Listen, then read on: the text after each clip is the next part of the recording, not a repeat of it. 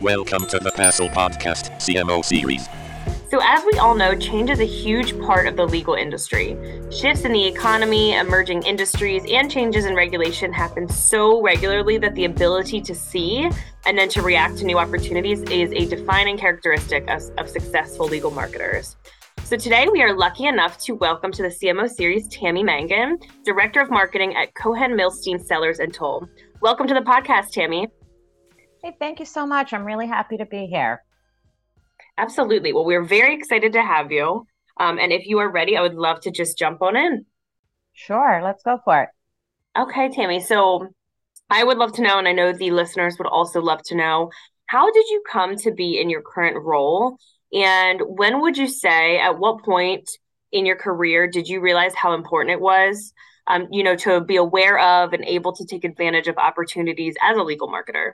So I want to start a little bit earlier and tell you a story from, I guess, early in my career, because I think it serves as a reminder to seize on opportunity when it's placed in front of you. Yeah. I didn't set out to have a career in marketing. I certainly didn't set out to be a legal marketer.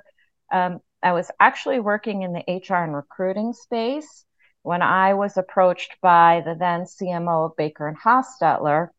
There was a newly created spot on the marketing team, and she approached me to see if I was interested. That's Barbara Kay. She was one of the pioneers in the early days of legal marketing. And as we were talking about the opportunity, she said something like, I promise you, if you take this position, you're going to love marketing and you're never going to look back. And she was right, because I've been building my career in legal marketing now for about 25 years. And it was all because she saw something in me. So thank you, Barbara. But jumping ahead, here I am. I've just started a new position earlier this year, leading the marketing team at Cohen Milstein. The firm is not quite 50 years old, but it's anxious to see its brand evolve to match the impact of the work that the people there are doing. And I'm very excited to be getting that work underway and for the opportunity to help the firm tell its story. Amazing. And it sort of sounds like, to me, just from my perspective, it sounds like your career right now, it almost happened in a serendipitous way of what led you here. And it sounds like, it really happened organically, which is something really, really unique and special. It is. Tammy, why do you think looking for opportunities and how to turn them into a benefit of the firm is so key for marketing at a law firm? Well, that's a good question. And I've been reading a lot in recent years about the evolving role of the CMO. In one survey that was commissioned by Accenture, it was called Rethink the Role of the CMO. 90% of organizations say that they view the CMO as the connective tissue between lines of business and in breaking down internal silos, and as central to driving growth. In another study, Deloitte said the CMO is seen as, listen to this, a growth driver, innovation catalyst, brand storyteller, and capability builder. So that's a really full plate. But I Absolutely. do believe that to truly bring value to your position as a marketing professional, you have to be looking beyond the traditional tactics of positioning and promotion, right? Looking for new opportunities at the firm level and at the individual attorney level. We all know that competition is as strong as it's ever been. And I'm talking at all levels, in the search for talent as well as in bringing in business. So growing market share has become incredibly challenging, and marketing professionals should not overlook the role that they can play in identifying and driving new opportunities forward. I think it's critical. Absolutely. That's an amazing point. And with that being said, I would love to hear from your perspective. What does a potential opportunity look like for a firm, in your opinion? And also, what can marketers do to be more aware of possible developments? Yeah, I can give you an example. This one's a little bit older, but I think it's a really great example. So some years ago, I was working for an IP firm. We were representing some of the most innovative companies in the world. And one of the things that I did was I tracked trends to see where the flow of venture capital was going. So weekly, I read a report about the latest details from across all kinds of tech sectors. And at that time, money was flowing into spaces like biotech and pharma, into medical devices, and a lot of other fields where our clients were active. But then I began to notice something new, right? So what was I doing? I was reading, I was tracking trends. I think that's a really important piece here. So weekly, I was reading those reports, and I started seeing something that was different. It was money flowing to a new space called clean tech. So I could see enough activity, and I could recognize that the attorneys at our firm had the core technical backgrounds that were relevant to that field. And so I believed that our firm should really get onto the playing field. So I took that idea to the managing partner, armed with my data, of course, and I made the case that as a firm that was working for innovators, bringing new technology to the marketplace, a clean tech industry group was a logical business move. And I'm happy to say that I got to help launch that practice. And that was a really exciting time. So the takeaway there, right, was I was reading, I was educating myself, I was looking at trends. That's how I was able to spot a potential opportunity. That's absolutely fantastic. And I'm sure that was something very rewarding to be involved in as well. So Most obviously, definitely. Yeah. yeah, amazing. And it sounds like, timeliness is such a huge factor as well. So I'd love to know, and I know the listeners would love to know, how much of being successful in taking advantage of these windows of opportunity is being prepared, sort of to move beforehand, and how can marketers be ready to move quickly enough to make these moments matter? Well, as I mentioned before, I've been doing the research, right? I had solid numbers, and that's critical when presenting to a management team that's likely made up of professional skeptics. But in addition to being prepared, I think this is an important point. You can't be afraid to speak up.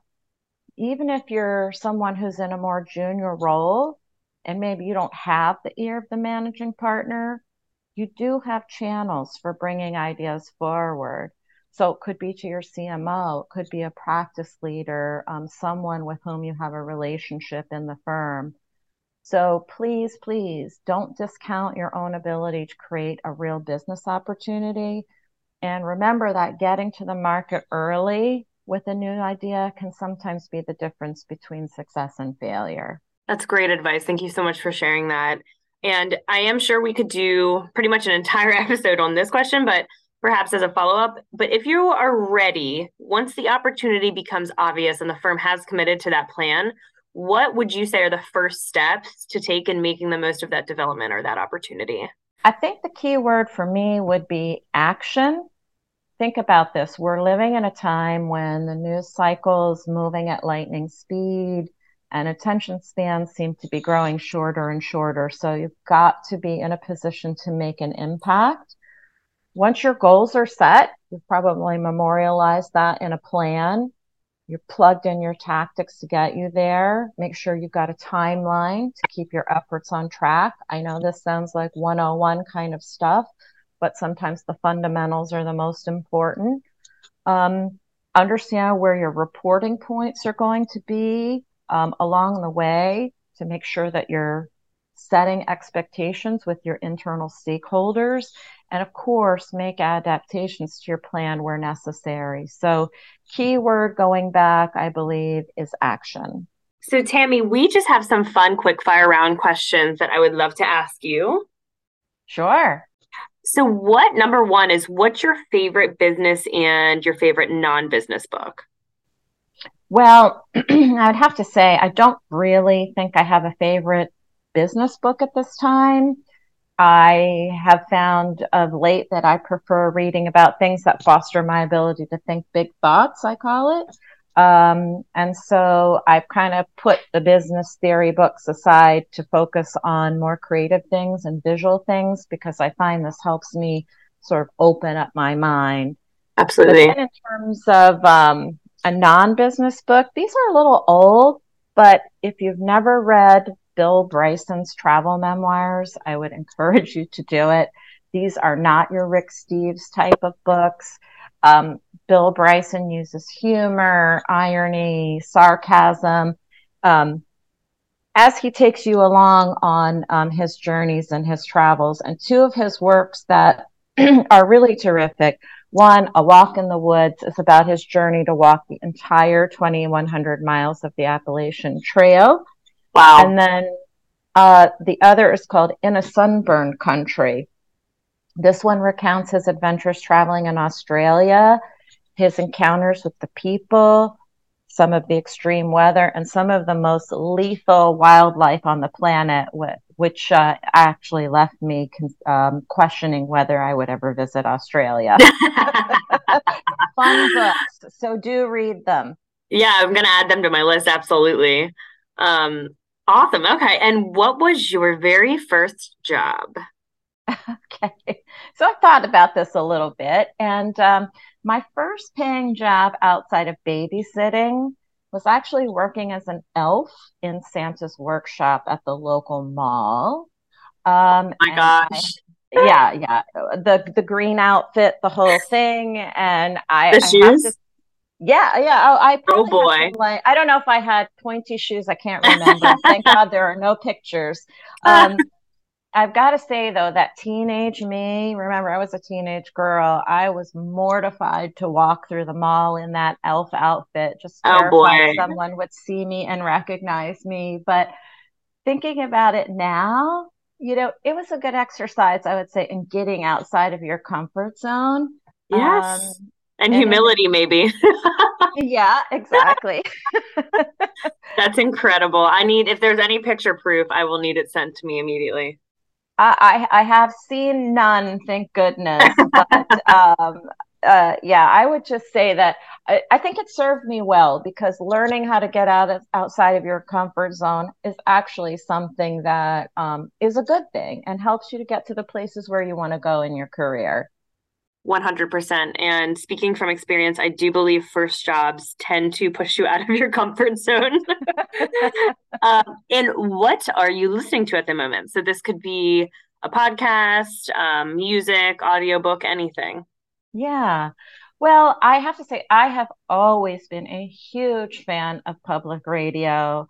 I love StoryCorps, Fresh Air, the Moth Radio Hour, you name it. I love them all. I love the interview format. I love their first class storytelling.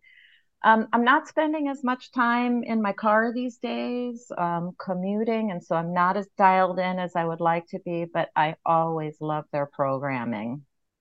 Of course, how funny. I feel like I used to be such a podcast guru before COVID hit.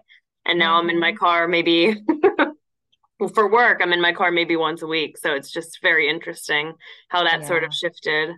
yeah. Where is your favorite place to visit and why? Well, I love to travel and I have a huge bucket list. I want to see and experience as much as I can, but I would say one place rises to the top and it's the mountains.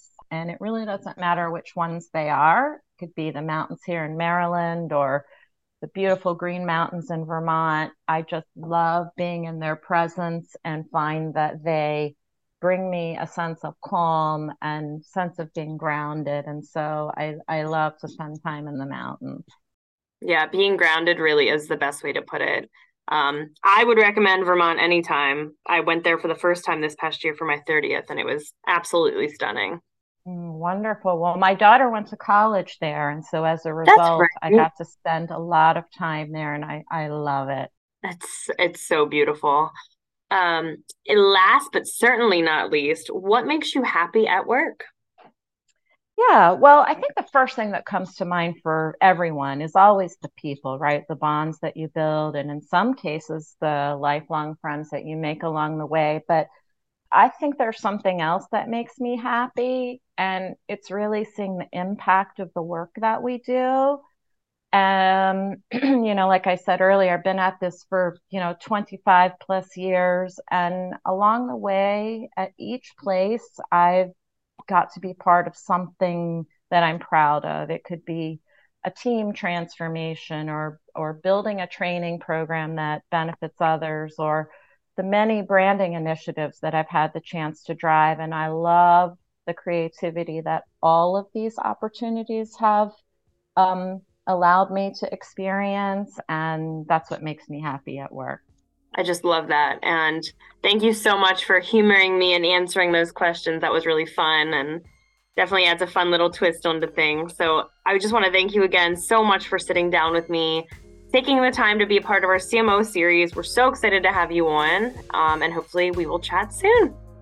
Well, thank you. This has been a lot of fun. Amazing. Thanks, Tammy.